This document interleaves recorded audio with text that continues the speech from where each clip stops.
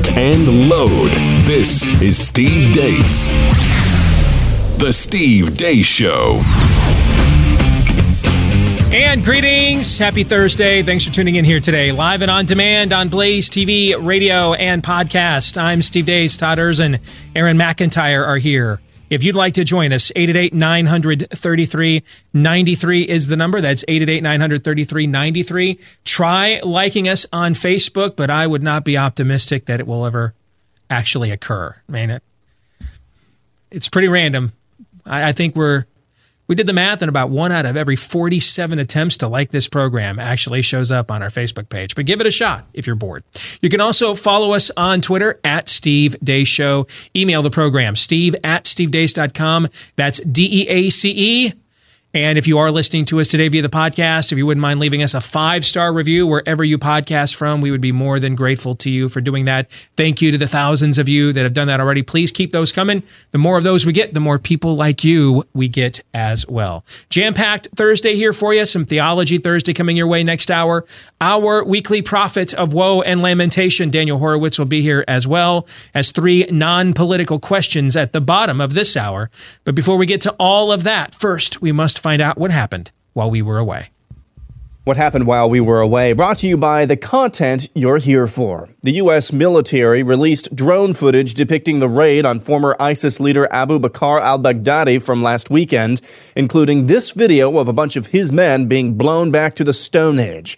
This picture shows the before and after of Baghdadi's compound, and for those of you listening, there's literally nothing left. Moving on, the other day, President Trump shared an obviously photoshopped picture of the dog credited with hunting down al-Baghdadi. The Photoshop was done by the Daily Wire. It shows President Trump presenting the dog with a medal shaped like a paw. So, of course, the New York Times fact-checked the photo. Trump tweets faked photo of hero dog getting a medal.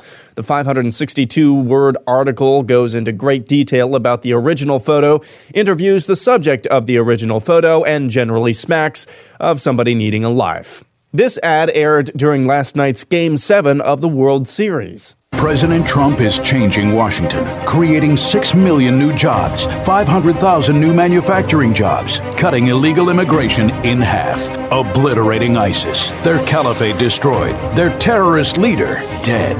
But the Democrats would rather focus on impeachment and phony investigations, ignoring the real issues. But that's not stopping Donald Trump. He's no Mr. Nice Guy, but sometimes it takes a Donald Trump to change Washington. I'm Donald Trump, and I approve this message. Twitter announced yesterday they'll be banning all advertisements on their platform, which they deem to be political. In other news, Elizabeth Warren talked about how she'll enforce her wealth tax. And built right into the plan is super-duper enforcement. No more, you assign 2 IRS agents to try to keep up with the whole thing. Nope. We put it right into the cost. Learning Spanish today. Today's phrase is super-duper enforcement from a super-duper Native American. Super-duper aplicación de un super-duper nativo americano. Joe Biden made a joke. We'll buy a house, a 3-bedroom house with 4 kids and a grandpop living with us. It was okay. Although I do wonder how my parents got by. Those walls are awful thin. Let's check in on the UK and their new election. Well, if you are describing Jeremy Corbyn as business as usual, then you haven't been reading the newspapers or watching the television. He was green before the Greens existed. He rode a bike. He's got an allotment. He will do both. He will bring social justice and a green revolution. So have the vision on the Greens, but vote Labour if you really want it to happen. It's got to be more than an allotment. And let's just look at the facts. In 2017, John, there was 14... mansplaining? This is the first day of the election. I'm talking to Adam. And Adam has asked me to respond. And if you continue to mansplain, I'll have to complain. Please don't resort to sexism when we're trying to have a conversation about the facts. Well, could you stop mansplaining? Yeah. I've asked you 3 times. The next video is not for the faint of heart. The video is from a website whose name I can't actually say on air. It features a bunch of young girls rapping very lewdly about President Trump and so-called feminism. Fat pigs, so no respect. Try to grab my you're gonna get wrecked. Couldn't Planned Parenthood, health care, and it didn't work in your hair. 3 high school girls from Connecticut who allege they're being pushed out of girls' athletic competitions by dudes who feel pretty will have their complaint heard by the Federal Department of Education's Office for Civil Rights. Selena Sewell, a senior from Glastonbury, Connecticut, and 2 other girls who remain unnamed out of fear of retaliation, lodged a complaint with the help of their legal team from the Alliance Defending Freedom. And finally, the good people at the Babylon Bee put together a handy style guide for news corporations after last week's debacle at the Washington Post. Instead of saying terrorist, say austere religious scholar. Instead of saying Joe Biden, say austere hair sniffer. Instead of saying Planned Parenthood, say austere baby scholars. Instead of saying Hillary, say president. Instead of saying the Ilhan Omar marriage scandal, say nothing at all. And that's what happened while we were away. Aaron's Montage brought to you by Relief Factor. If you're one of millions of Americans struggling with chronic pain as a result of too much inflammation in the body, relief might just be one click away. Go to relieffactor.com right now and get what's called the starter kit. They offer this way below cost. In fact, it doesn't get much lower below cost than this. $1. $1 a day. Okay? $1 a day to give this a shot for 3 weeks because they're so confident they're going to help you. They're daring you to call their bluff because they think it's going to help, and you're going to get relief, and you're going to come back for more. 4 key, all-natural ingredients, 100% drug-free, even though this is a formula created by physicians, not, some folks, doing natural home births in between granola crunches. Not necessarily that's a terrible thing. I just don't know that I want them planning out, my health regimen in total. No, these are actual medical professionals. Todd is really pissed at me right now because those are some of your friends. I just throw under the bus, right? A little bit. It's Reformation Day. I had to take a shot at the Catholic here on the stage, right? I mean, don't you think, Todd, Aaron, at some point I had to take a cheap shot, right? How about the whole show is just Burns Todd Day? Yeah, we just throw Todd under the bus randomly, and he doesn't even know when it's coming, just total blindsides, or just mix them in, right? Happy Reformation Day, brother. We'll give you a day. The Catholics will take the other 364. There you go. All right. So, no, these are actual medical professionals, okay? The folks that do this for a living who can prescribe drugs have created the formula here at Relief Factor. I use it in my daily health regimen as well. I highly recommend it. I have seen all the results I'm telling you that could be possible for you. I have seen in my own life as well. So give it a shot right now. What do you got to lose for $1 a day? Except maybe finally, hopefully, the pain. Go to relieffactor.com and get the starter kit for $1 a day. Relieffactor.com. Let's go to the montage. I got to tell you, I am really struggling with, and maybe I shouldn't, all right? So I'm open to, I shouldn't be struggling with this. But I am really struggling to not just biblically loathe these parents that are turning their children in, pimping them out cultically and profanely over politics. I mean, I am like, and the horse you rode in on level of disdain. And my kids have grown up full time with dad's work in politics. And when they have been interested, I've let them know. I've not forced any interest on them. If anything, maybe we've aired too much on the other side and totally insulated them from a lot of this to protect. And the reason we did it was to protect their innocence. They have the rest of their lives to polish their political idols, find out what the adult world was like. But when they were this age and younger, Amy and I have gone out of our way to protect their innocence. And the using of your children as mascots. Hey, if you have a different political bent than me, and you want to, send your kids to the left-wing version of, what's that homeschooling thing? Teen Pack. Is that what I'm thinking of? I was never in homeschooling things like that. All right. But there's where you can send your kids to get involved if they've got an interest in conservative politics or what have you. Cool. I get it. You want to do that for your belief system. This is beyond that.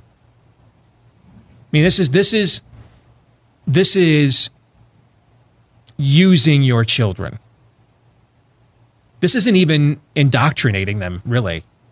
This goes even beyond that. I mean, this is just using your kids, using them like they have no value beyond their ability to spout your political cliches. And I got to tell you, Todd, I find it one of the most revolting current trends in our culture. Point of order, if that side of the fence tends to not have any value for their children in terms of their right to be born or their right to have a clear and distinct gender, why should we not take them at their word? This is why they have children, to use them as props. This is what other value do they have to them inherently? And you know what? There's probably a lot of truth to that. I'm not being hyperbolic. What other inherent goodness is there to their children and what they can glean from them? Here's what I hear you say. If you start off your notion of parenthood and the value of children, and it begins with the premise of this child can be allowed to live if I want it. Correct. You mean you just turn that off once they hit the birth canal? Correct. Is that what I hear you saying? Yes. And maybe some people are able to do that because let's face it, a lot of people have that viewpoint because they're scared of how would I handle an unwanted pregnancy? How could I be a single mom? Right? I mean, that is why a lot of people hold that viewpoint, is they are looking for an escape hatch for their conscience, so that they don't have to accept a responsibility they don't think they either are prepared for or ready for. There's a lot of that, right? Yes. So maybe once you realize how much you can love something other than yourself, you still may even hold that view out here separately in the ether, intellectually, even though you don't practice that in your own life with your own kids. It's similar to what who was the gentleman we had on a couple of weeks back about marriage trends, and pointing out that the institution of marriage is actually strongest among the wealthiest and most leftist in the culture. They tend to be married the longest and the most faithfully, even though in their institutions, Hollywood, academia, they trash the institution of marriage while living its benefits, right? Right. And so we could sort of see something like that when it comes to the sanctity of life issue too. But if for every person who cannot create that level of compartmentalization, if you're carrying that forward, then why wouldn't you do that then? If this child only has value once I decided I want it, then why before it's born, after it's born, why wouldn't its value be determined by what I can mold and do with it at the same time for my benefit? To me, you're making a distinction, as am I, between the progressive cult and those the progressive cult hopes to lead like sheep. Right. Yes, the sheep make all kinds of decisions that they don't necessarily follow through on ideologically, but the cult, what? Ask them point blank. What is the inherent value of a child? And you know what? We've seen this before with whenever statism cultifies on a political level. This is what you see. All right. You see it with black shirts, you see it with brown shirts, you see it with the youth movements, you see it with, hey, I'll take a bullet for Hirohito. I mean, this is not unique in human history, is what we're describing. Well, and this is, of course, why the March Through the Institutions had to get the public schools, Steve. Yes. Yeah. I mean, it's their youth ministry. Yes. Absolutely it is. It's the leftist youth ministry is what it is. It's how they indoctrinate, inculcate their form of what they would call it their form of discipleship, but it's their bastardized form of it, right? I just needed to mention that, and I don't know if anybody else out there. It's up there amongst the most revolting trends in our culture, and I want to insult / harm all the parents doing this. I just find it disgusting. Well, because connect the dots here. These same people doing this are now putting kids who are significantly younger than in front of a tranny spreading their legs. Right. If you couldn't see the video, if you're only listening to the podcast, when Aaron said these were young kids, I mean, the girls here are 9, 10, 11 years old. Maybe. Yeah. All right. So this isn't like they just got out of driver's ed and they're not, none of these kids are even in high school. So maybe not even yet in middle school. Yeah, okay? And I want to say as well, I put the two stories there back to back about the Connecticut high schoolers who are going to have their case about being pushed out of high school girls' athletics because they're going up against dudes who feel pretty. I put those stories back to back because to the left, that story is offensive. How would these bigoted girls ever dream of saying, hey, this is not fair, having a dude who feels pretty? Okay, that's good to them, right? But having a bunch of 9, 10, 11-year-olds stand in front of a camera, say the F word, say the grab my P word, It's flipping the bird to the camera, because I had to blur a lot of stuff out in that little video, and that video goes on for another 90 all with seconds 9, 10, or so. 11-year-old girls. All with young children. That's activism to them. That's okay to them. But no, saying you dude who feels pretty, you shouldn't be competing against actual girls. Now that's offensive to them. It's the upside down, man. I had this reaction when I saw a trailer for a movie that came out earlier this year, and I cannot remember what it's called. But I'm too old for when movies like Superbad come out. I'm not the target demo. We had our run with Porky's, and Revenge of the Nerds 35 years ago. I'm too old for that stuff now. But I'm aware of what that genre is, and it seemed like they were trying to super bad this with like a group of 6th grade boys. Are you guys familiar with this movie trailer I'm talking about? Oh, I think I know what you're talking about. Yeah. And every time I saw it, when I would go to the movies and I saw this trailer, I wanted to hurt everyone involved in the film. I mean, I wanted to take every single one of them out behind a woodshed and hurt them. To do that to your kids or to kids in general, and then have parents say, yeah, I want my kids to be involved in that. You're all terrible people, and y'all have your ass whooped. I don't know what else to tell you. Sometimes you just need an ass whooping. Words won't do it. Sometimes cards won't do it. Tweets won't do it. Sometimes, and this stuff happens because your daddy didn't whoop your ass enough. Sometimes you just need an ass whooping. And I'd like to volunteer for that gig, for every last single one of them.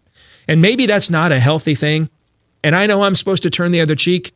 I get it. I want to turn the other cheek. I want to whip one butt cheek, and then I want to flip them over, and then I want to whip the other one. I know that's not the exact context of that statement, but these are the things that's why I'm not sure I'm proud of this instinct, but this is where I'm struggling to swallow my bile in this culture, is this trend right here. I want to hurt all the people involved in it, every last one of them. Let's go to the ad that Trump ran last night. First of all, hold on, back. Let me back up. 562 words in the New York Times about a Photoshop dog. That's what I counted. I didn't count word for word. That would be even more sad. But I used a tool. Todd, take us into that newsroom. The point of this was what? I mean, who's the audience for this? 562 words on a photoshopped dog. How many people are in that newsroom? That's the answer to that question. Well played. Yeah, 562 words on a photoshopped dog? Really? This is linked to the whole Carson King 16-year-old tweets. There's a level of obsession that is wokeness. And you've seen that UK clip, by the way? Yeah. Right? Yes. And that, yes. by the way, that's one of the two major political parties in the UK going to war with each other in that clip. All right. And if before you laugh and giggle, and if you have, an IQ above 76 and, you haven't completely sold your soul yet, it's impossible not to laugh and giggle at that. I just want you all to know you're one election cycle from that happening here in the United States. That entire exchange. Okay, with mansplaining and all that stuff getting moved from the social media dark web to the mainstream of American political vernacular, you're at the most one election cycle away from seeing exchanges like that on the Today Show and other programs like what you saw there in the UK. Well, mansplaining it's a stupid concept, but by definition, it's supposed to be an unnecessary talking down just because you're a woman from a man. That was a show where people are supposed to have opinions. It's a political debate. Yes, and he was just told he's not allowed to have an opinion because he's a man. It's the clip we had a couple weeks ago from that city council meeting. Yep. You aren't allowed to have an opinion here as a white male. Yeah. And just like Carson King, come on, you're just kind of this real hayseed who likes Bush Light. You can't be that good. Here with Donald Trump, as I understand this, this was a Daily Wire Photoshop. Yep. And so Donald Trump thinks it's funny and retweets it, and multiple, not just one, multiple news sources tried to vet this thing for various reasons, thinking that this Donald Trump simply cannot be allowed to get over on trying to trick the American people into believing that this dog has in fact been awarded at the White House. He hasn't been at the White House. It's deadly serious because Donald Trump is simply not allowed to blankety blank blank blank blank. That's it. Yeah. I want to hurt some more people now. Yeah. Washington Post reached out to Daily Wire chief Jeremy Boring, I believe his name, asking for comment on this story. Jeremy replied, and I think I'm quoting here, "You've got to be F-wording kidding me." And the Washington Post, in their story about this, said that the Daily Wire refused comment. That's just like... We're back in... remember when Ali... This is The Onion. Yeah. Gone mainstream. This is what the Onion... He said, please quote that, yes. by the way. Onion has been doing back since, because it was born in Madison, Wisconsin, where I went to college. Half of my lectures in chemistry were spent reading The Onion, what they've been doing excellent. And increasingly now The Onion is a leftist rag. But you talked about it yesterday with Obama and why he's commenting on wokeness, because now it's a double-edged sword, and that, no. The same thing is here. This is like Ali Stuckey when everybody got mad on that thing she did with Ocasio-Cortez. Yes. You're just simply not allowed. If you're on the right, you're not allowed. That's it. Yep. The ad the president ran last night during the World Series was phenomenal. That is a phenomenal ad. And it's darn near the exact message that if I were running the show, which means, I like it. Doesn't mean it's good, but I tend to like my opinions a lot. All right. So since it's pretty close to what I would have them do, what I would suggest they do, I like it a lot. Doesn't mean maybe it's bad, but it's what I would do. So I like it quite a bit. I think that is the exact right message. The counter of, again, I am just commenting here on the presentation. Okay. But the counter of, I'm the one getting things done for you, while they pursue partisan, frivolous investigations and impeachment. That is the exact right messaging. Exact right messaging. The way the ad is edited is flawless. When the bloody X comes over the leader of al-Baghdadi there, all right, terrorist leader, dead. All right, I mean, that's just, it's well done. I mean, it's very well done. And running it in the middle of the Washington Nationals World Series game after they booed you at the last game too. I mean, that's just, we haven't done this in a while. We used to do this a lot during the 2016 campaign. User achievement FU money unlocked. Okay. That is Tromasta. That's a Tromasta right there. Okay. Was that I wasn't paying attention. Was that the RNC? Well, who put that out? I think that was the Trump campaign. Yeah, let me double check on that. Yeah, Trump's voice is at the end of the message. Yeah. It's his campaign message. Well, either way, who's in charge of this? Because that's an important question.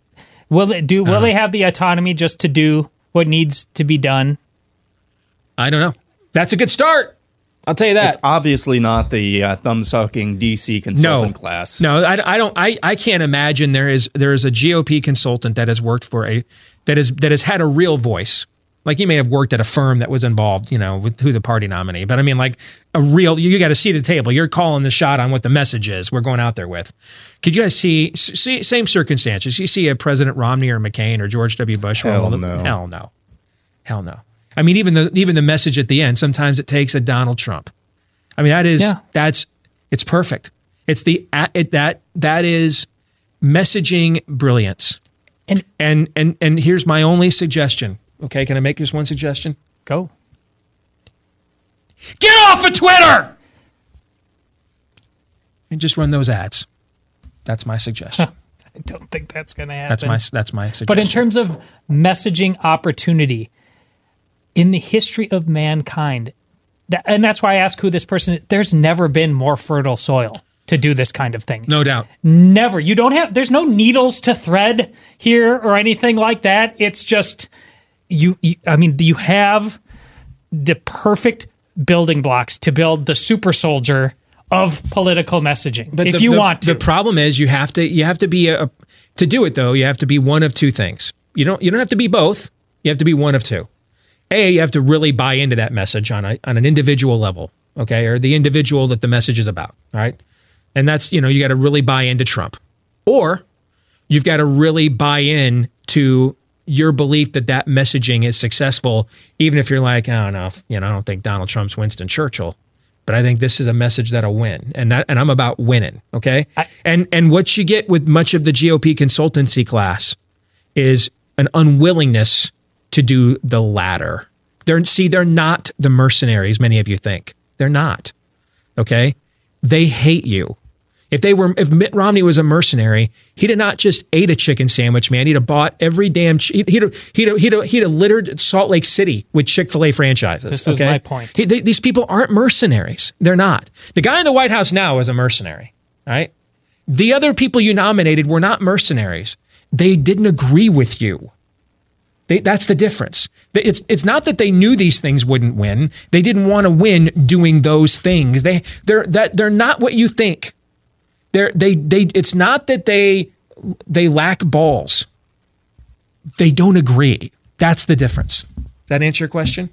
It does, because if we get one of those person who's the latter, if it's done well, you're going to find a person who actually believes I don't think I can lose, because of you can't have a more fertile environment to message than you have. You need to find that person, because it's bombs away then. Yes. There's no way to lose this argument provided you are willing to wield. You're willing to wield it. That's my point. And that's the issue. How many people are actually willing to wield it? I mean, and is this commercial put out there just to stop bleeding? Or is it like a opening salvo of just a great tour de force, a Beethoven, just like dun, dun, dun, dun. I mean, let's have the symphony. To me, it goes in line with what I talked about here last week. That's your impeachment defense right there. I would not, and it's what I was trying to, what you and I were talking about, maybe was that even yesterday on the show. I would not, if I'm the Democrats, I need to drag him down to my level.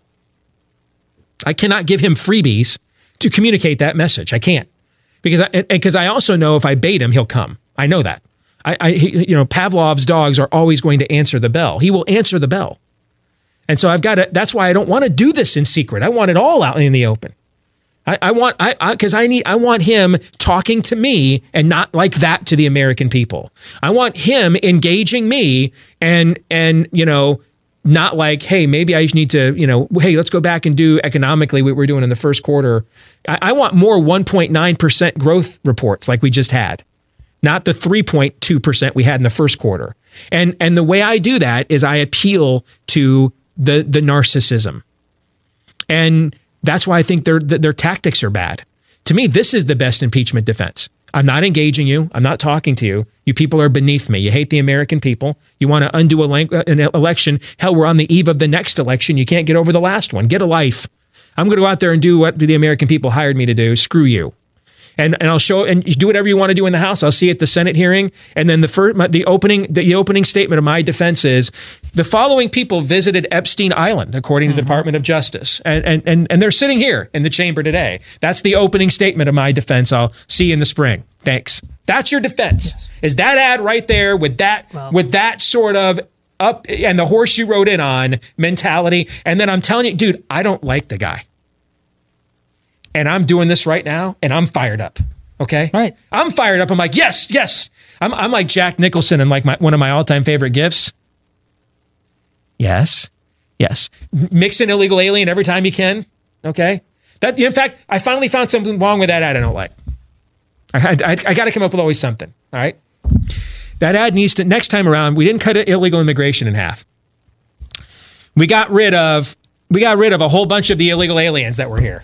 Run that. I want that messaging. Other than that, man, that thing was Joaquin Phoenix swinging away at the end of Science. Okay?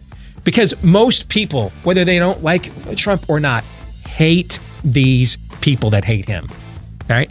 Make you become the vessel to make it okay for them to like you, because you both hate the same people.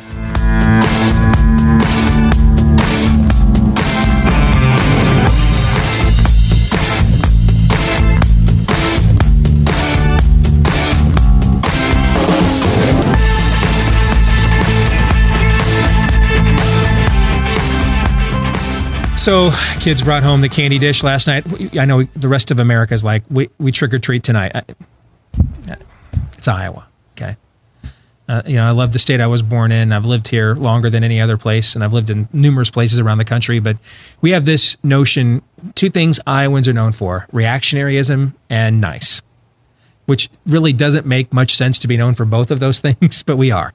All right, so apparently some kid got kidnapped by an ice cream truck or something once 50 years ago, and now we can't have ice cream trucks in the state ever again.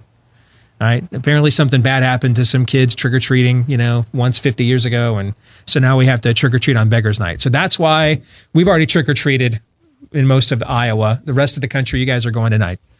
And you might be thinking that dish is going to be sitting out there for the next several days looking mighty yummy. If you just picked one or two pieces of the fun-size candy bar that you like and you had one every day, you wouldn't gain any weight doing that. It's picking 9 of them out every day. That's how you do it. So how do you control your cravings? How do you control your portion sizes? This is where Riduzone comes in, because your body was made to crave and conserve calories. But it was also given a molecule called OEA, which helps the brain know when the belly is full. And that's what Riduzone is. It boosts your OEA by just adding more OEA to the body. That's why it's vegan-friendly, gluten-free, FDA accepted. It's not loaded with fillers, chemicals, additives, preservatives, caffeine, stimulants. It's just OEA so that you can, the way you were created and intended, get your appetite under control. If you want to give it a shot, try it for 3 months. Why? Because it takes about 90 days for something to become habit-forming in the subconscious, okay? So try it for 3 months at 30% off with my name, Steve, as the promo code at riduzone.com. It's a great asset to have this time of year, because it is the most wonderful time of year when it comes to the food options that are on the table right now. All right. So don't try to white knuckle it. I promise you that won't work. Okay. It won't. All right. Instead, try Riduzone. RIDUZONE for riduzone.com. Let's get to 3 non-political questions. Who am I?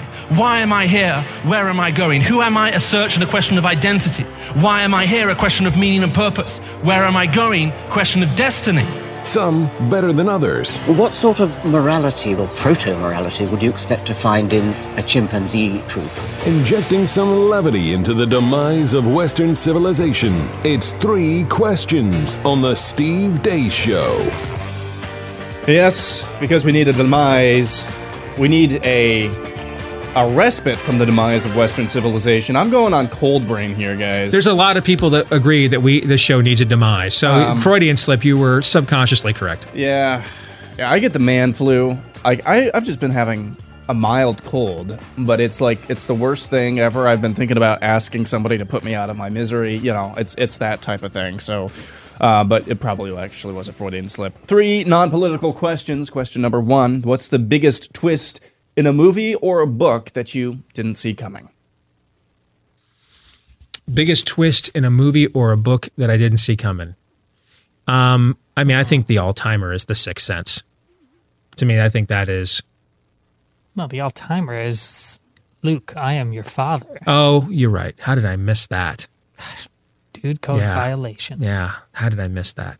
I remember one of the few things Dave and I could bond over was he loved sci-fi stuff, and so that's when Star Trek was.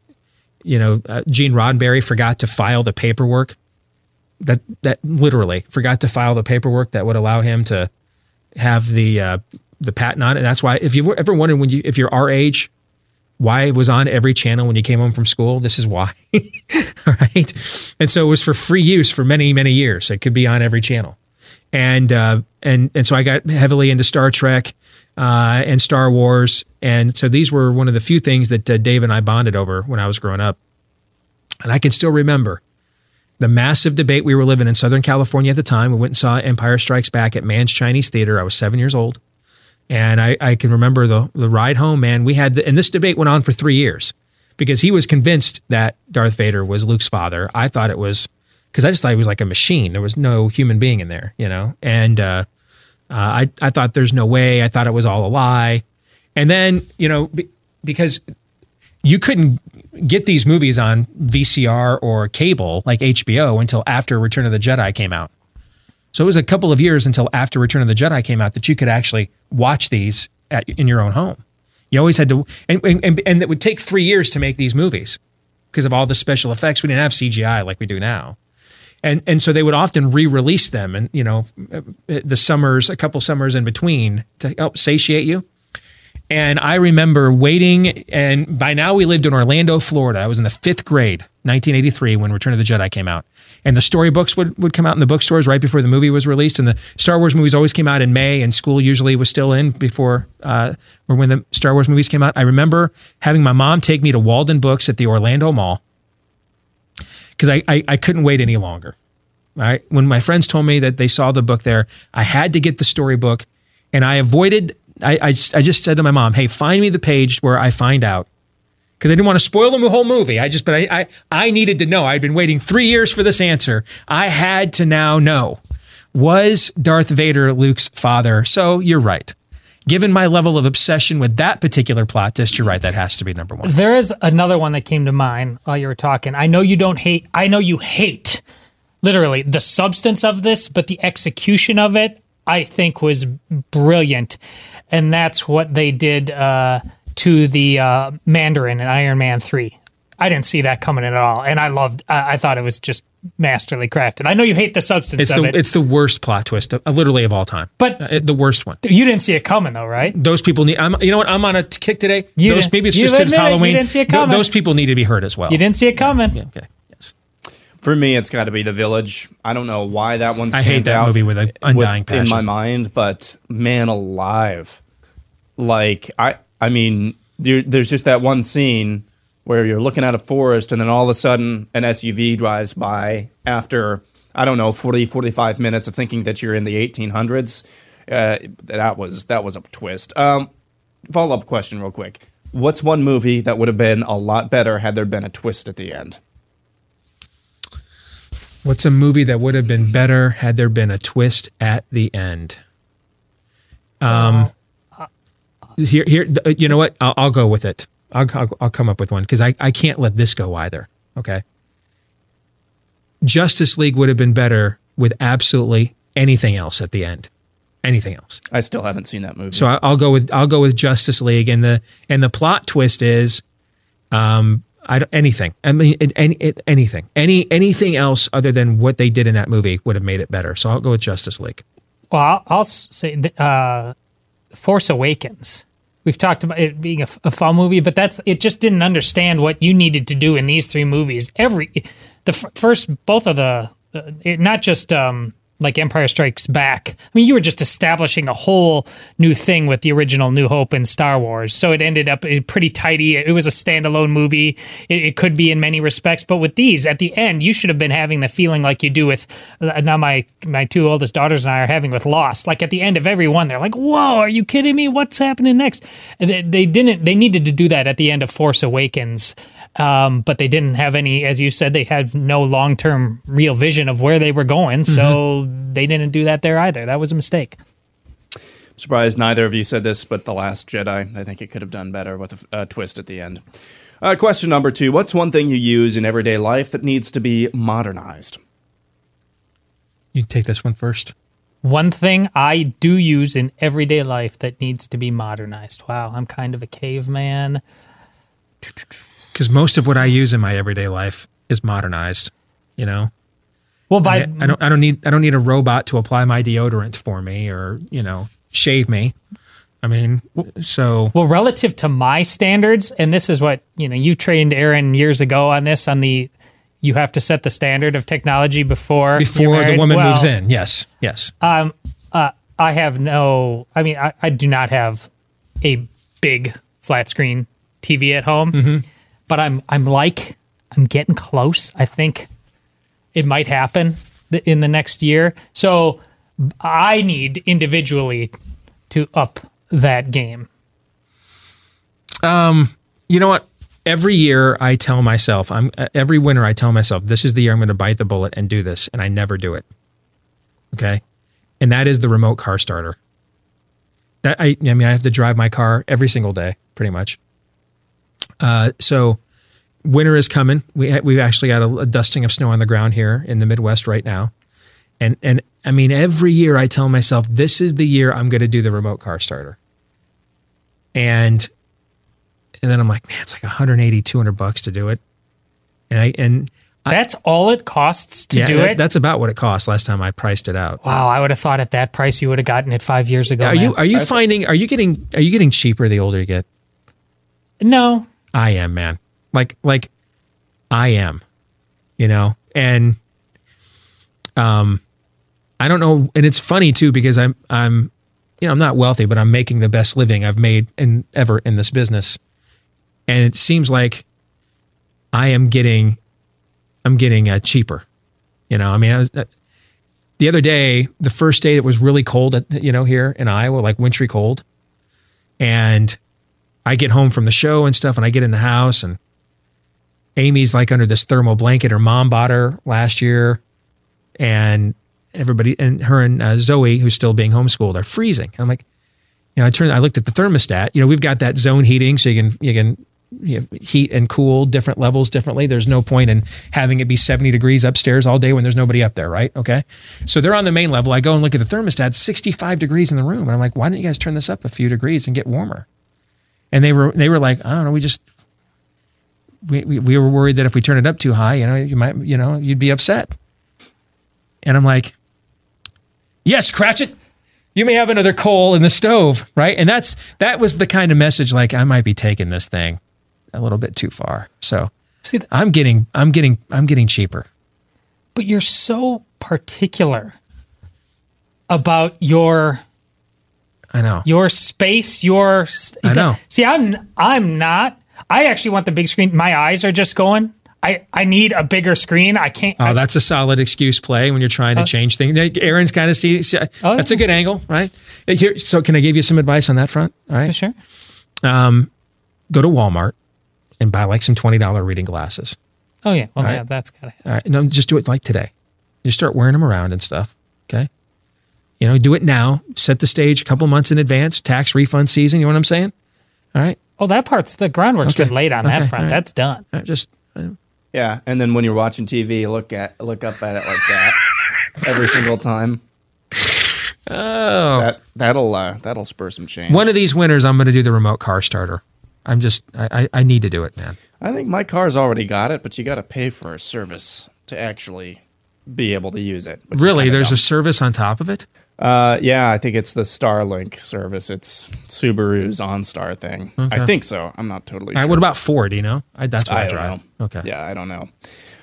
Let's see. For me, I think I need an electric toothbrush at some point. Everybody's got one of those, right? I don't. I've never had one. Okay, no. So maybe I don't need that, but I do need it. Question number 3. Would you rather be the absolute best at something that nobody cares about, but not, or be well above average? I'm sorry. Would you rather be the absolute best at somebody nobody takes seriously, or be well above average but not anywhere near the best at something well respected? The latter. You can make a lot more money bowling, being the best at bowling, than you could be, I don't know, being a middle manager somewhere. Well, I was kind of uncertain until you said at the end, well respected. I thought this was like I respect bowling. I've bowled and it's not easy. I mean, I respect, I thought you meant something like more like just kind of frivolous, but that these guys are undeniably the best at it. I mean,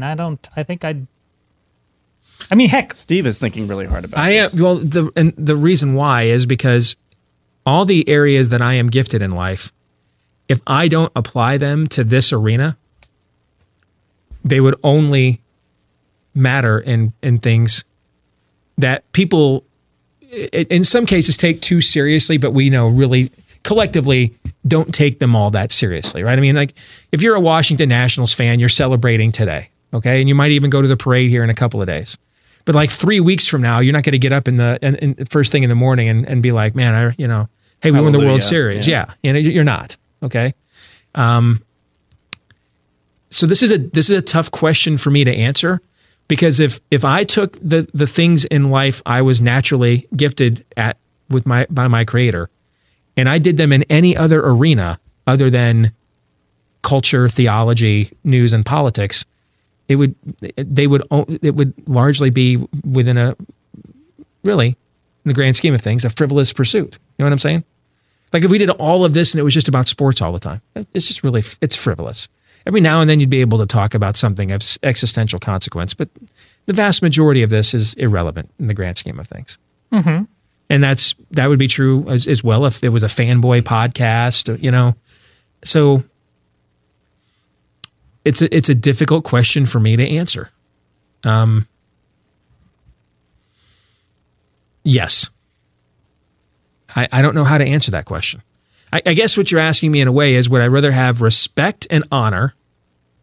I'll tell you what, I don't know what you're asking me, so let me answer it this way so I can come up with an answer. If I had the choice between the money and respect and honor, I'm going to choose the respect and the honor. I mean, I could have hedged my Washington Nationals bet last week. I didn't. Why?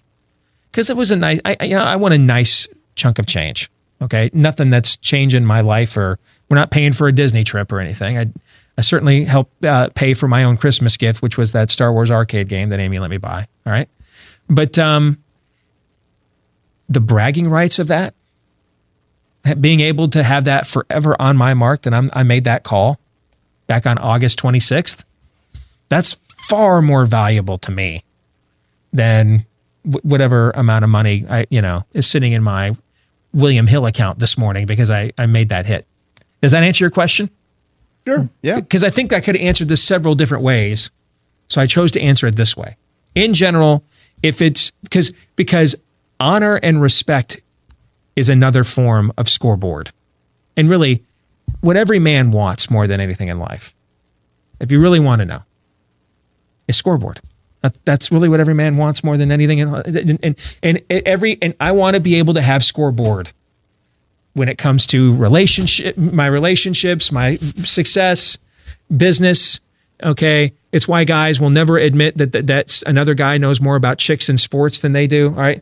In the end, what a guy wants more than anything else is scoreboard. You know, so I'll take the respect and honor, over the money.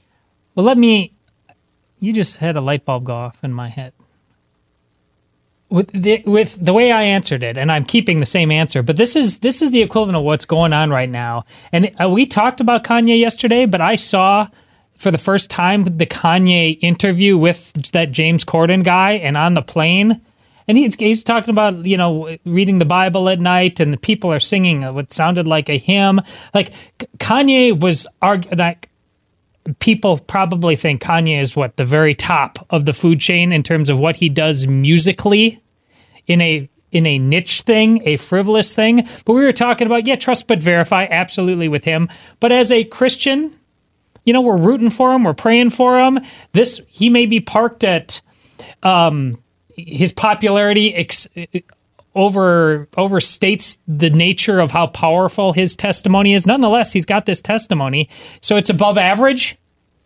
I'd take that, because the power that everybody respects, because if that thing has legs, I was thinking about this last night. If he has legs in the black community in the way he's going with his life, like he did musically, you take the latter every time over the former. Even though if he is truly not as great a Christian prophet as he was musically, what he can do with that above averageness is remarkable. I think I would take the above average at something that's well respected, because I think as men we always need to be challenged. And if you're at the top of your game, or if you're the best at something, it's easy to become complacent. Yeah, now I'm rethinking my answer, because I'd kind of like to be at the top of the food chain. I'd like to be tempted with that complacency just once and just see what it's like. Tempt me in such a way, please. Tempt me with excellence, complacency. I'd love to see what that's like. Hour 2 is next.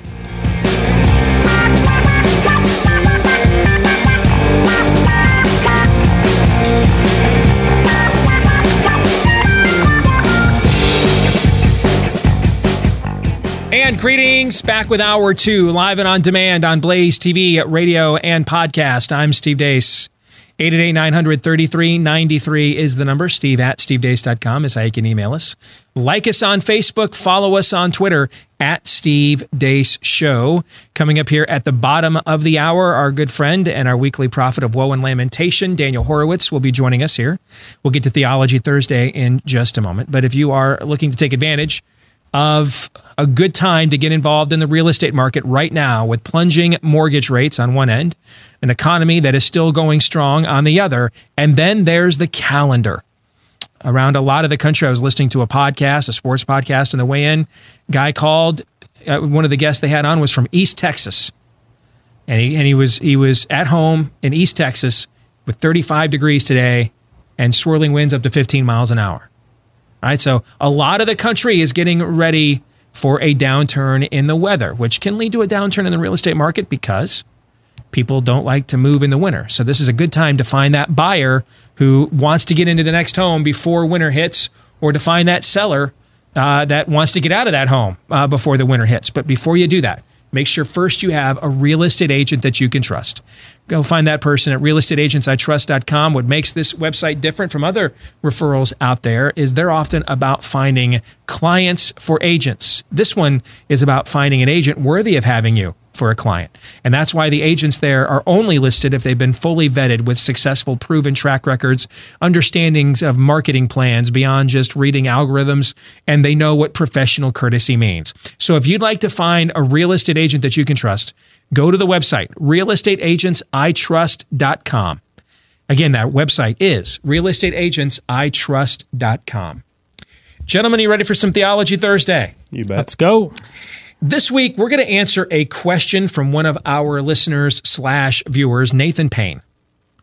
And Nathan writes, Steve, you guys talked about why do people fear the end of the age when theologically we should be anticipating the return of our King as Christians. That's a great point.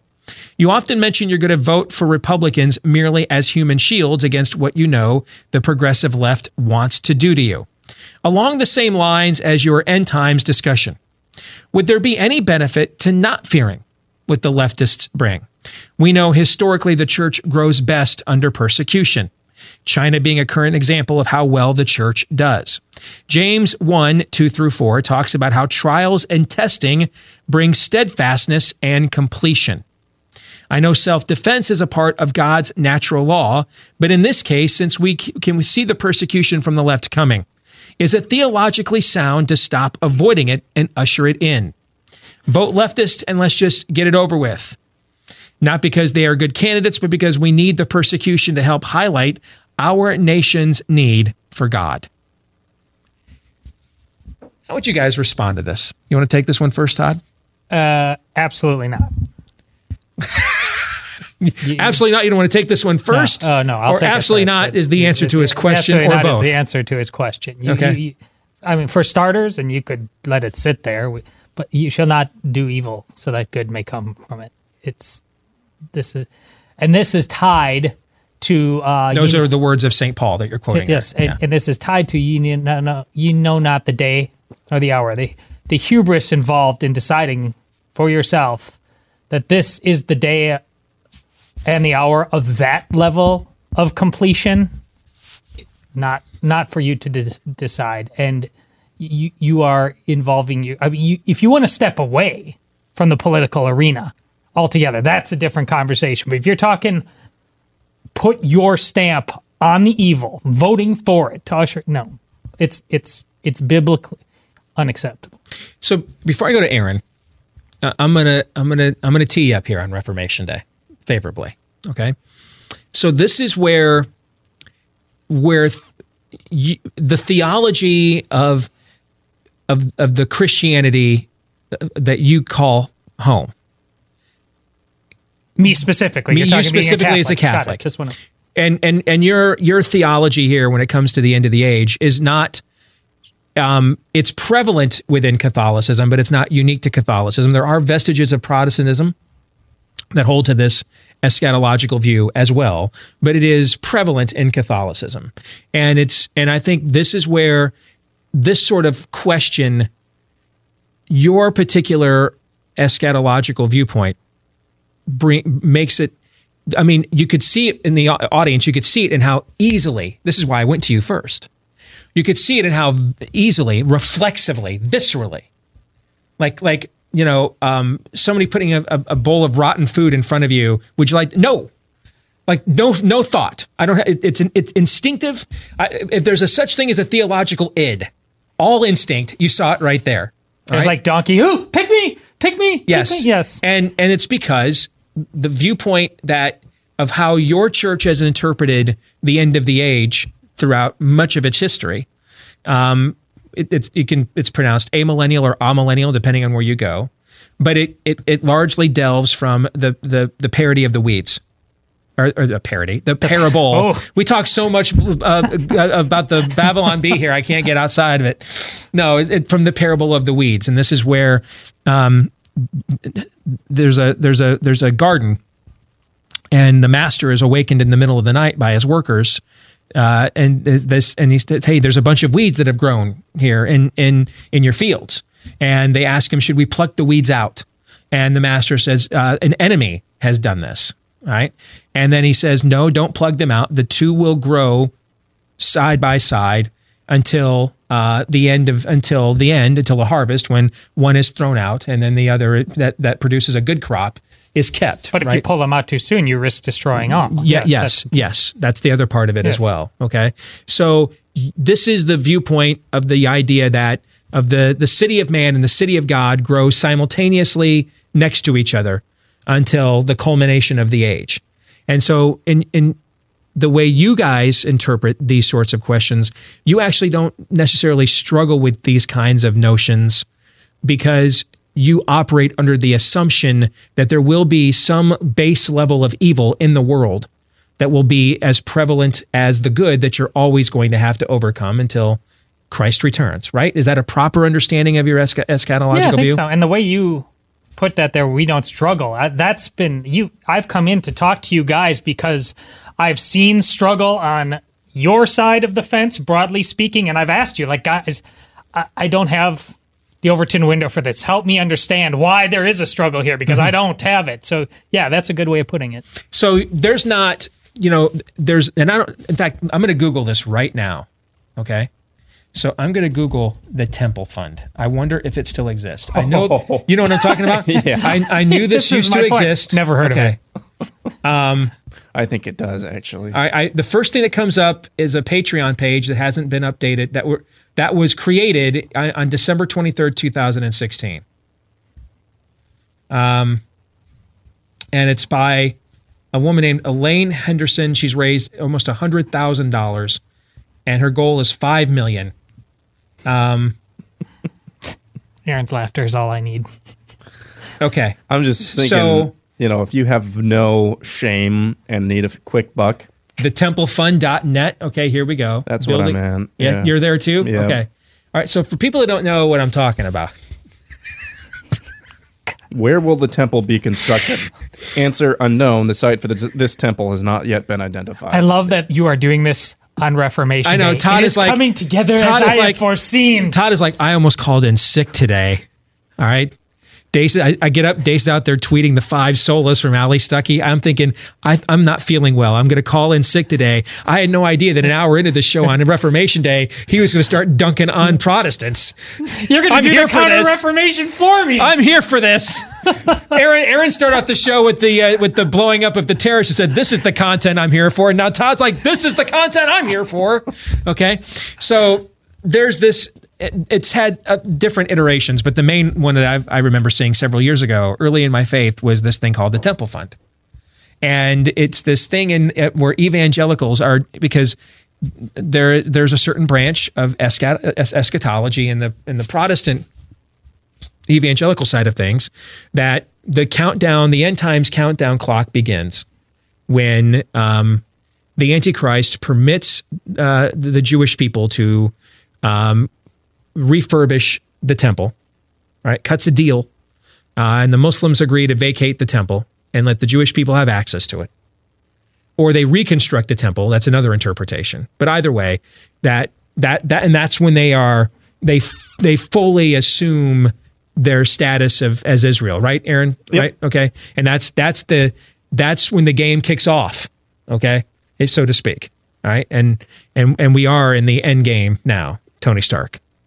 And there's a group called the Temple Fund that has been raising money to help either rebuild, to build a separate temple, or to assist the Jewish people with reclaiming ownership of the Temple Mount, which the Muslims now have. They call it the Dome of the Rock. They took it during the Crusades, I believe. And that's its goal, is that. And I remember I asked, when I first encountered this, when I was researching all kinds of things, and early years of podcasts and stuff in my early formation of my faith. And I remember asking a pastor this question who really believed, in this particular viewpoint. I'm like, I don't understand. So you think God is sovereign, right? He said, well, yes. So God is sovereign and no one knows the day and the hour, right? Right. Okay, so God is sovereign and no one knows the day and the hour.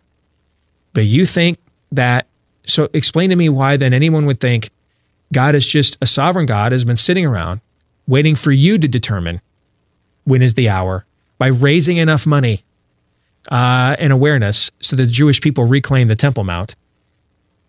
And so you believe no one knows the day, and you don't think God then knows either then? He doesn't know his own hour?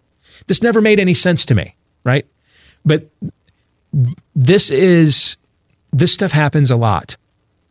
It's John Hagee 15 years ago saying that if George W. Bush doesn't bomb Iran, they're going to start the war of Gog and Magog from Ezekiel. Was that Ezekiel 38, 39, I want to say, Aaron, correct? Mm-hmm. All right. And I'm like, so you mean God's prophetic plan, the whole thing's off if George W. Bush bomb Iran? Does that make any sense to you theologically? It doesn't make any sense. So God's like, all right, guys, hold up on that. Warm the trumpet up, all right, just in case George W. doesn't bomb Iran, all right? That doesn't make any sense to me. But this kind of thinking occurs at times. And this tension, and that's in Nathan's email, is that level of tension, okay? And you're looking at me like I am from another planet right now. No, I'm fascinated that this is happening on Reformation Day, and I'm enjoying it immensely. When I got this guy's question, it didn't even dawn on me that today was going to be Reformation Day. All right, so the signs. Watch the signs. It's happening. Hey, how's that Amazon Synod going? That's Red heifer born in Israel this morning. But any blood moons? Yes. Anyway, back to the Amazon Synod. How's that going? Yeah, no kidding. Yeah. Anyway, finish your point. Go ahead. Well, that's how you play. That's how you play. Did I go too far? No, but signs. That's actually now. This is I'm less broadly certain of, but the way signs are portrayed in Scripture, it's watch for the signs. It's less of an overt doing than live with your eyes open and your eyes to see and ears. It's happening. The pieces are in play that were not overtly done to bring something specifically like the end of the age to bear, but it's happening nonetheless. I mean, I think that's a proper reading of, biblically speaking, how you watch for the signs. Here's the thing: if you know what, I'm feeling frisky today. Ooh. Let's just go all in on the hate. Why not? We talked last hour that if you start from the premise, and these things aren't morally equivalent, but they're situationally equivalent. If you start from the premise that that child doesn't have value unless I want it before it's born, it's going to be hard to turn that spigot off once it leaves the birth canal, right? That was my point. Right? Yes. That we had that conversation in another context last hour. If you begin from the premise that you, of your own free will, took initiative to choose Jesus, and that he was ultimately, not exclusively, but ultimately powerless in your conversion, unless you assented.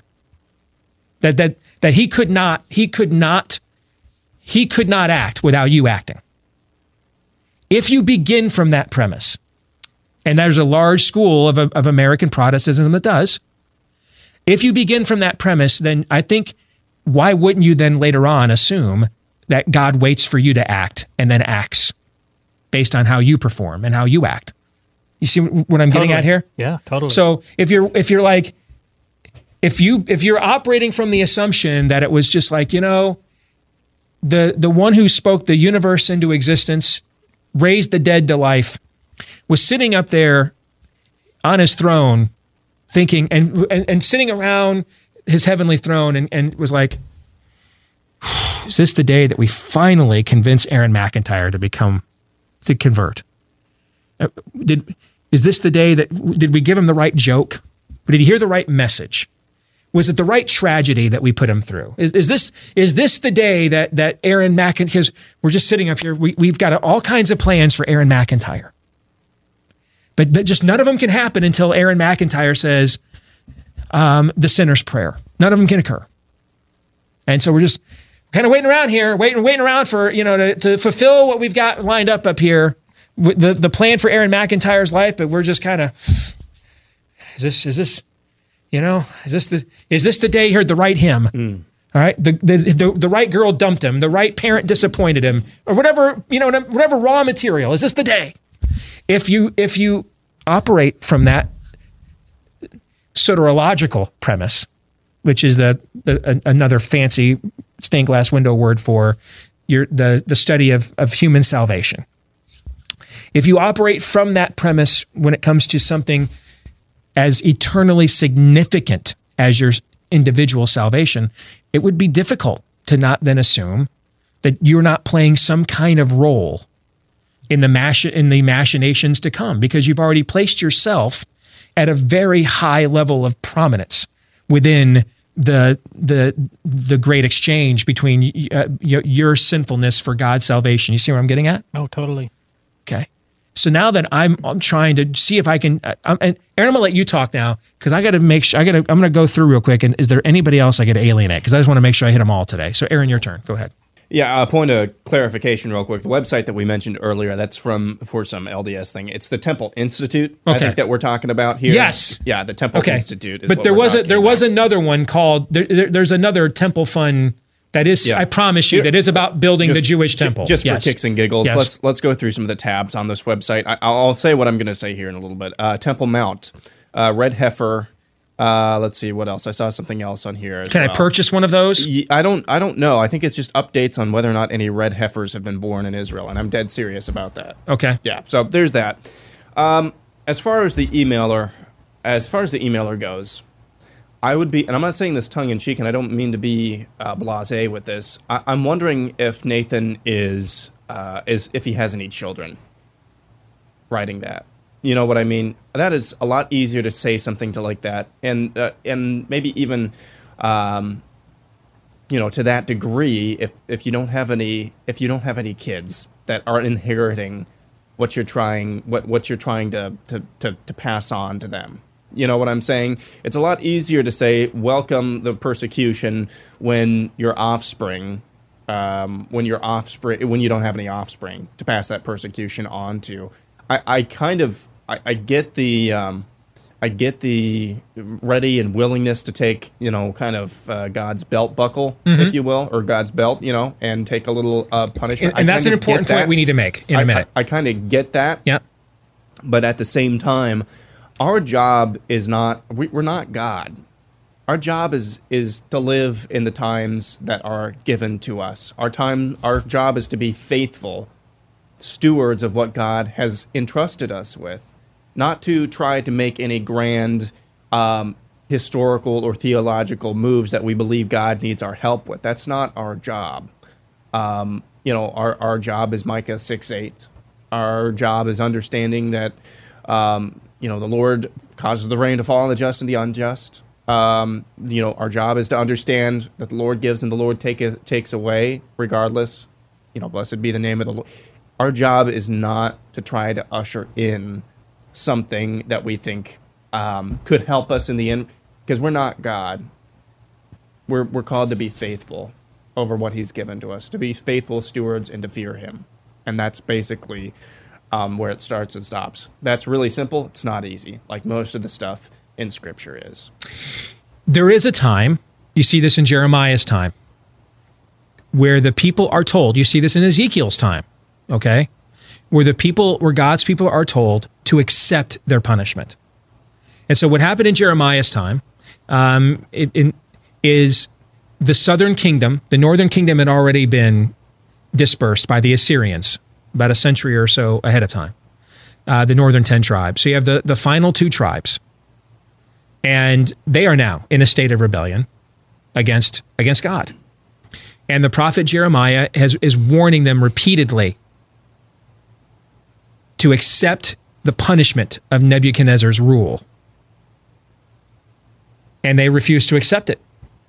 And they don't like what Jeremiah has to say about it. So they basically try to throw the guy in the bowels of the earth to get him to shut up. And then when they bring him back, the king gives him a nice dinner, cleans him up, and then says, "Now will you essentially prophesy what I want you to say?" And Jeremiah's like, No, this is our punishment. We deserve this. We couldn't handle our freedom. We used our freedom to indulge our sinful natures, and God would not be a just and holy God if he didn't punish us for this. And so the people refused to accept the word given to Jeremiah and continue their rebellion. Nebuchadnezzar's siege is one of the most brutal moments in Jewish history. And here's how it ends. The king of Israel, who refused to accept the word of Jeremiah, after Nebuchadnezzar has laid siege to the city and conquered it, Jerusalem, the king of Israel is brought forth with his wife and his family. And Nebuchadnezzar has all of his loved ones murdered right in front of him. And then he has his eyes plucked out so that will be the last thing that he ever sees. And then he's one of those that is taken off to Babylon as a prisoner. And then that's where the book of Daniel picks up from there. That's why Daniel's in Babylon. So there is a precedent for this notion that we can become the enablers of the very wickedness that we claim to be opposing. I've told the story before about some good friends of ours who kept bailing their son who was involved in drug abuse out. And finally, one day we wouldn't let him do that. Okay? But that's different from, I had a friend of mine who was in politics, and he was in elected office. And he called me up once and said, "Hey, this guy in GOP leadership that keeps screwing us over, he's a really bad drinker, man. And he's gotten, he even got pulled over once and the cops let him go because they knew who he was and they didn't want a big scandal. But, we were thinking about taking him out drinking one night and giving his car keys and just driving behind him and filming him as he swerved back and forth in the road to get rid of the guy. Do you think, is that biblical?" I said, No, we don't tempt people to sin. That's not the Christian message is deliverance from sin. That's the opposite of that. Okay? Now, if you catch him doing that and want to hold him accountable for that, accountability is part of the Christian message as well. But that level of entrapment, because that's kind of what we're discussing here really, is a cultural level of entrapment. That's not what we do. All right? So, no. But, is there a point in time where the judgment of, and you have to understand, Jeremiah is a prophet that comes well after an entire millennia of the Jewish people understanding how God operates, understanding what God's judgment looks like. This was not the first time they had been judged. So it's not like they should not have understood Jeremiah's message. They had been judged, they've been dispersed several times already in their history. So the Christian should consider there is a time that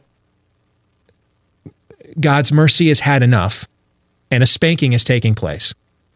And you should understand the signs of those times and line up with your Savior, who's a just and holy God. But we shouldn't be seen trying to create and orchestrate circumstances that lead to that. That's different. Because the former is humility, accepting a punishment that you have coming. That you deserve. The latter that's the prisoner at the cross who says, hey, leave this man alone. We deserve the punishment we're getting. That's called hubris. Right. That's a different H word. And listen, in fact, that's a good. The 2 men at the cross are kind of the example of this, right? Yes, it is. The one who says, "Hey, who are you?" and then the one who says, "Leave this man alone. We deserve the punishment we have." We need to be the one who says we deserve it, but we don't also try to inflict that punishment on other people at the same time. We're here to deliver them. What Jesus' first public sermon, depending on which chronology you look at, whether it's the Sermon on the Mount or it happens in the Gospel of Luke when he comes right out of the desert and he's handed the scroll of Isaiah to read. And he quotes from Isaiah 61, "The Spirit of the Sovereign Lord is upon me." All right, and he goes through the messianic ministry, sight for the blind, to heal the brokenhearted, to set the captives free.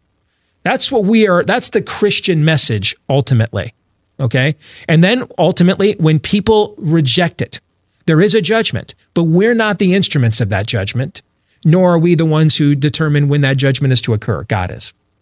Yes, and don't think of these just in theological hypotheticals. Think about the current cult that you are saying you should give this to, and actually what that would mean. I mean, if I accept your premise, say, yeah, hand my 4 daughters over, and because of how public I have been on certain issues, we're going to transgender them right before your eyes because that's what we view as just.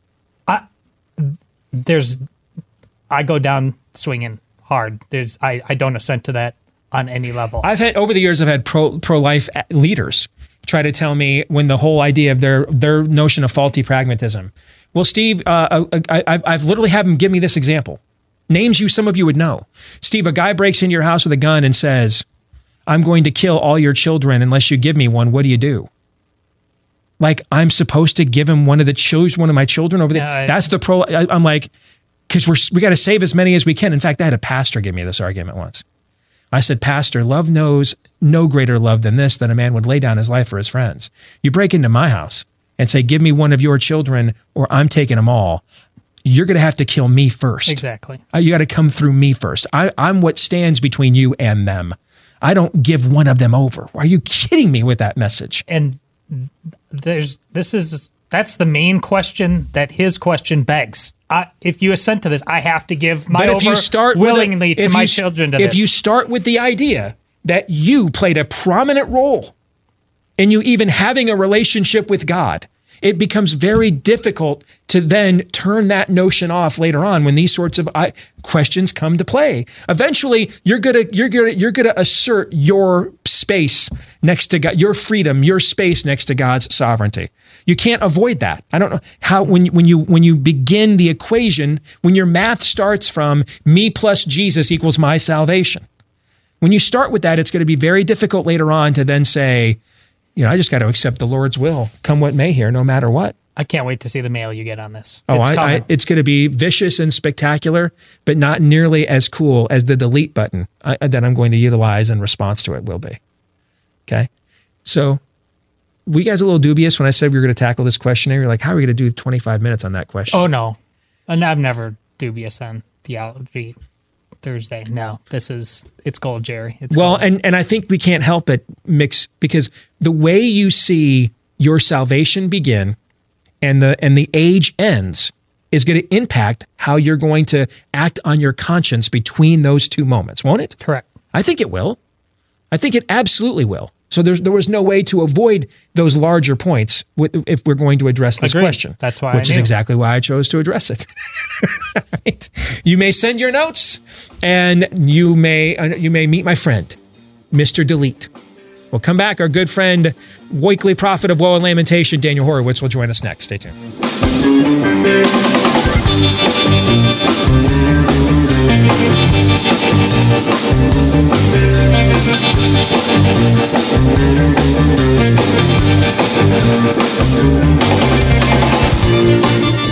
Hey friends, please listen carefully. I got a very special offer we've got for you today. We're living in a world full of political uncertainty and financial deception, fueled by overvalued stocks and bonds, which have created massive financial bubbles worldwide, with one exception, and that's gold and silver, which have held their value over history better than any other asset class on earth. So here's our amazing special offer today to illustrate our commitment to helping you protect your financial future. Our sponsor, Swiss America, has agreed to virtually give you one of the most precious U.S. coins ever minted below their cost for just $18.50 each, delivered while supplies last. That's right. This is an exclusive offer to our Blaze TV subscribers and Blaze podcast radio listeners, but you must call right now, 800-289-2646. Write it down right now. All right, 1-800-289-2646. They want to give you one of the most precious metal U.S. coins ever minted for less than $20. All right, if this thing doesn't appreciate in value on your $18.50 initial investment, then we really are living in the end times. So call their bluff at Swiss America right now. All right, own one of the most popular U.S. silver coins ever minted for less than $20, just $18.50 right now at 800-289-2646. That's 1-800-289-2646. Let's bring in our weekly prophet of woe and lamentation, Daniel Horowitz. Good to see you, my friend. How are you? We're doing all right, thank God. How are you, Steve? Doing very well here as well. Let's get to, have you seen the ad the president ran during the World Series last night? Did you see this ad? I did not. Okay. All right. I want to ask you about it then. I would urge you to watch it, though, because it's basically if they called you and I up and said, hey, what ad should we run? Other than it uses the term illegal immigration and not illegal alien, okay? It's literally an ad that you and I would cut if we were working on this together. All right, I think you will like it quite a bit. All right, but the House moving forward with their impeachment inquiry proclamation. Here's a question that we were debating. Todd and I were debating this yesterday, and I want to get your take on this and see which side you come down on, because I don't understand the Democrats' strategy here. I don't understand the secret Schiff committee meetings. To me, I don't want to give the president moments like Hero Dog. I don't want to give the president viral moments like trying to figure out where to put the Halloween candy on an adorable kid in a Minion costume at the White House. I don't want to give him the opportunity to put out a commercial like he did during the World Series last night. I want to bait him into getting into the muck and mire of Washington with me. Because we all know he can't say no. He will respond like the Pavlovian dog. If they come hither, he will get into the mud with them. And I'd much rather have him doing that than cutting trade deals for manufacturing jobs and being presidential and making decisions.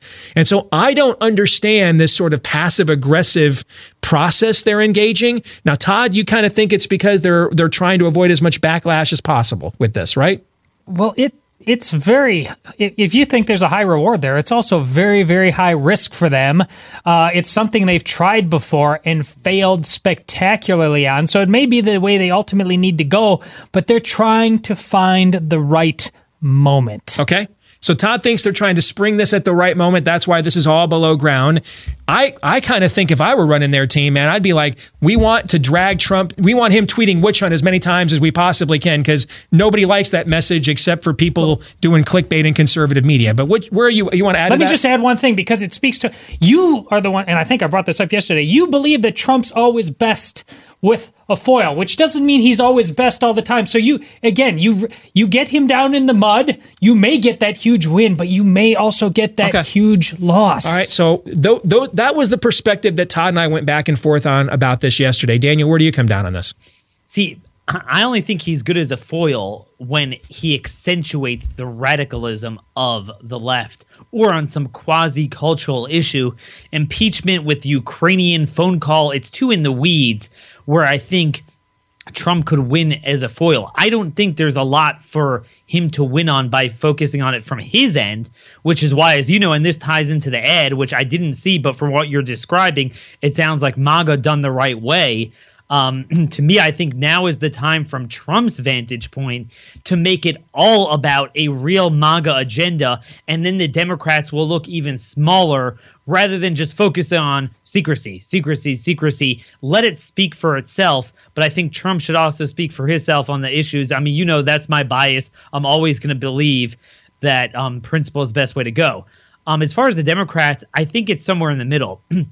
I think the problem with the Democrats is they're definitely smart at politics, sure as heck a lot smarter than Republicans, but they do make mistakes in the respect that they get roped into the serendipitous problem that plagues everyone in this era. So they struck out on Mueller. What happened when this thing broke is they really thought they had something. And it's very clear they did. And they felt that because they had members teetering, they have a lot of members in districts that it's hard to get them on board in order to keep the House majority. They had to strike while the iron was hot. And I think they bit off more than they can chew. And they figured that there was more behind it, that this was bad and there was even more behind it. So let's seize the moment. Now, as you all know, and this often works against us on stories that we think are important, everything is so big so instantly that you use up a week's worth of news cycle today in the day and a month's worth of news cycle in 5 days. So they expended it. It really hasn't been the biggest news for most days the last 3 weeks. It's been all sorts of other things.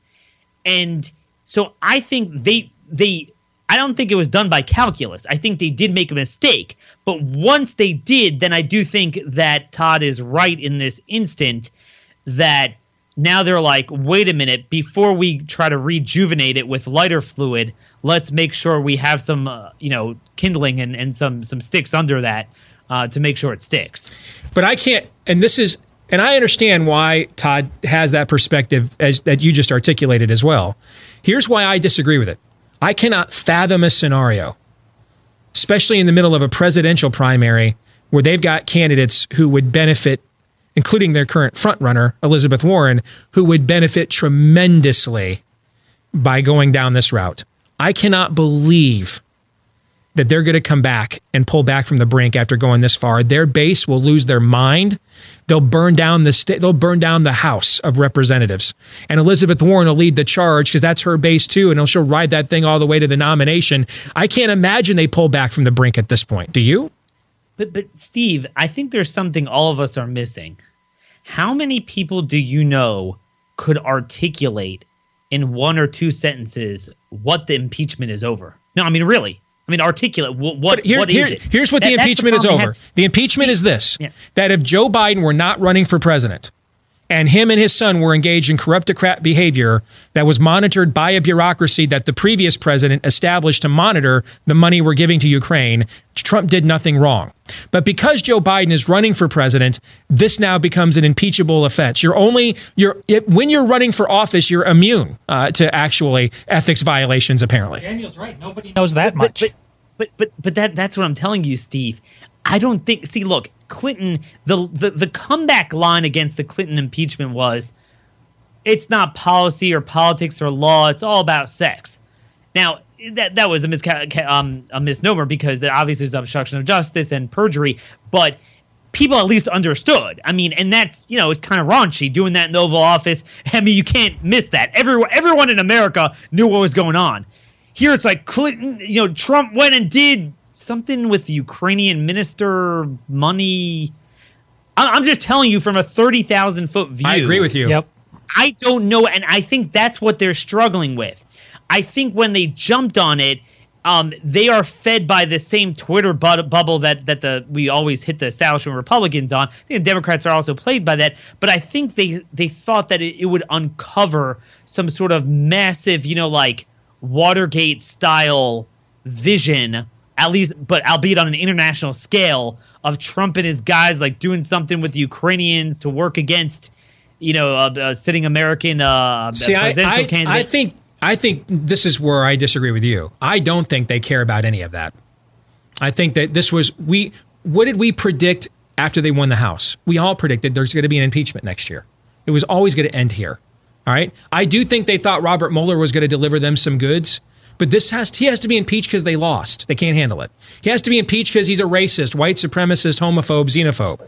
And that's exactly why they can't pull back. Do you know what their base will do if they pull back and just say, yeah, we got to leave the xenophobe, white supremacist? Debbie Wasserman Schultz is in Congress yesterday asking our buddy Ken Cuccinelli about his white supremacist, using that language, white supremacist immigration policy. That's literally the question she freaking asked. You mean they're going to go back to those exact same people and say, guys, we got nothing, the white supremacist stays? Hell no, they're not doing that. Hell no, they're not. Steve, I agree with you that they can't afford to alienate their base, but I do think there is a strategy with the suburban voters that they got in 2018 that they didn't get in 2016 that they're going to need for 2020. But that strategy, it's stupid, but it can work a little bit, only because Republicans are stupid too and not responding in the way I think they should by accentuating themselves. What is this election about? Let's make it very simple. If the election is about Trump, and I don't mean anything specific, because that's my whole point. On the one hand, they can't pull back. On the other hand, they can't go all in because there's nothing to really grab on. It's kind of odd, and you can't really describe it. So I think what they're doing is this middle ground, a general drumbeat of, Trump's being impeached. What it's for, I don't know, but impeach. Because there are a lot of things that people do know he did or perceive he did. Clearly, I mean, that's incontrovertible. He is not popular. His persona is not popular. It wasn't from day one, even when he won the election. It's not popular with voters that Republicans absolutely need to keep the states that they have and certainly to win the Midwest. That's obvious. He needs that. So I think what their point is, if the election is about Trump, he loses. I mean, do you agree, Steve? If it's about Trump, he loses. When elections are about personalities, Democrats win. When they're about issues, Republicans win. But if it's about the radicalism of Democrats, which it's hard to get to now because it's just a generic slate. But I think what they're worried about is once you have one person emerge, then it becomes about them. They have a problem. So to them, if I were them, rather than like every day, okay, here are the child molesters we're letting out of jail. Here are the illegal aliens we're keeping. No, it's got to be Trump. Trump's corrupt, impeachment. Mm-hmm. That general drumbeat, it doesn't look very put together, but I do think there's something to be said about it. It perpetuates this negativism towards Trump's persona. They would rather make it about that. Now, look, if Senate Republicans every day would make Democrats take tough votes on, like, heck, making English the official language. I mean, I was just dealing with that today. 50 million ideas, their whole thing would fall apart. But they know Republicans will do nothing but respond, oh, I don't like your tactics on impeachment. Yeah, I'm glad you went there. Can someone tell me, he's like a star, and I don't understand. When did Matt Gaetz become a genius? Do you know? Can someone explain to me what is the strategy? This reminds me of the Kavanaugh defense. When Brett Kavanaugh's life is on the line in front of the country, and they bring that Nurse Ratched character up there to question, cross-examine Christy Blasey Ford in the most boring process possible, only to be interrupted because of the time constraints. And then finally, Brett Kavanaugh went all F this noise, my freaking what's in a sling, and my life is over. I'm going off on this entire premise of this joke proceeding. They're doing the same thing. Gaetz and all these guys, hey, they stormed Schiff's office.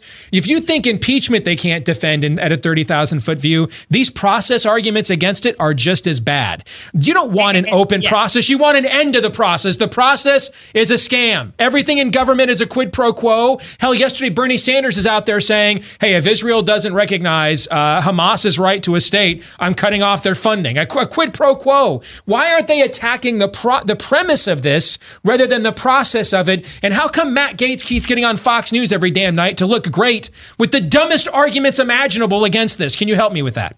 Well, Steve, I think you answered your own question. Now you know why the Democrats are doing what they're doing.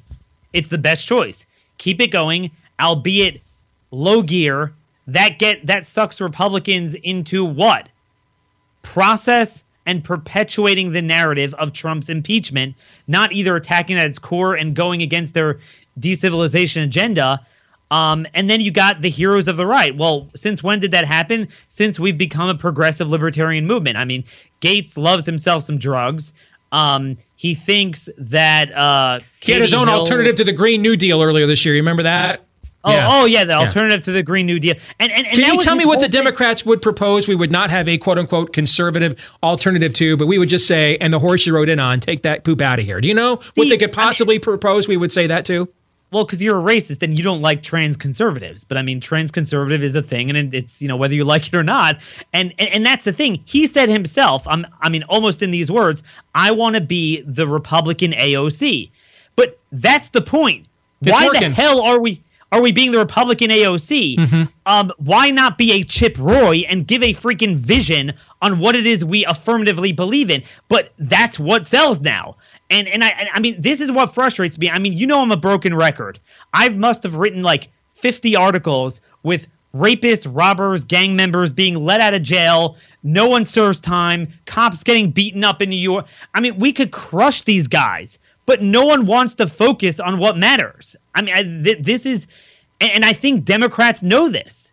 So I agree with Todd. I think it's now that you've explained it that way, you're right. I defer. Todd, you were correct. Now that I get the other side of this explanation, you're right. Todd is right. I think this is the difference between, and from the presidential candidate's perspective and what they want, they're nervous about this to the extent that right now they can just demagogue in the way Daniel was talking about in a general way, like Kamala Harris did on that one interview with Anderson Cooper, where she says, Donald Trump is breaking all of the laws. No, Rudy Giuliani is. Rudy Giuliani, excuse me. And then name one. And she can't name one. Now they've got to get specific. And if you go full in on this thing, they're going to have to get specific too.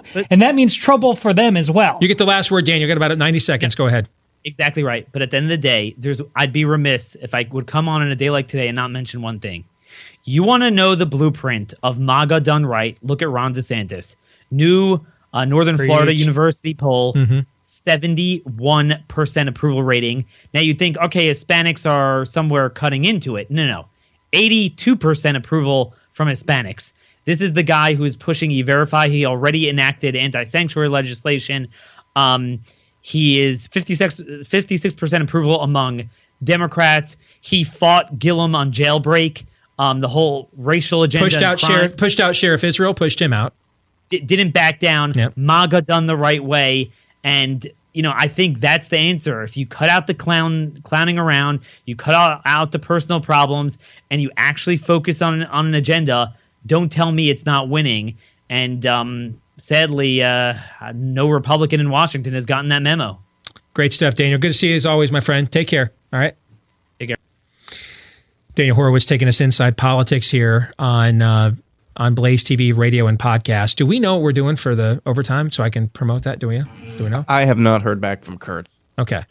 So here's what we're going to do for overtime, because it is Reformation Day. So we're going to talk about the 5 solas of the Reformation that are really at the heart of the debate and discussion that's been going on, and really it's only 2 of the 5 really that are at the heart of the debate that's been going on here in the church now for half a millennia.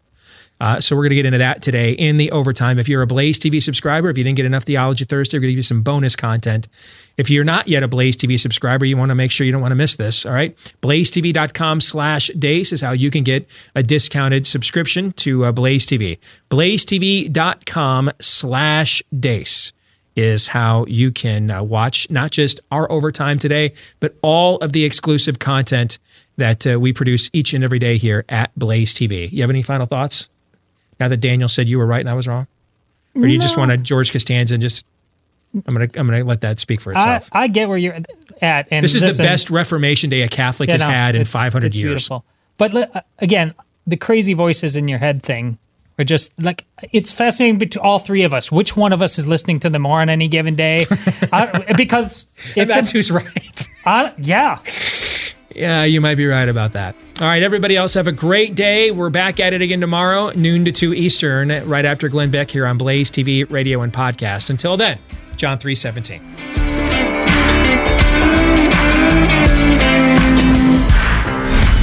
This is Steve Deace on the Blaze Radio Network.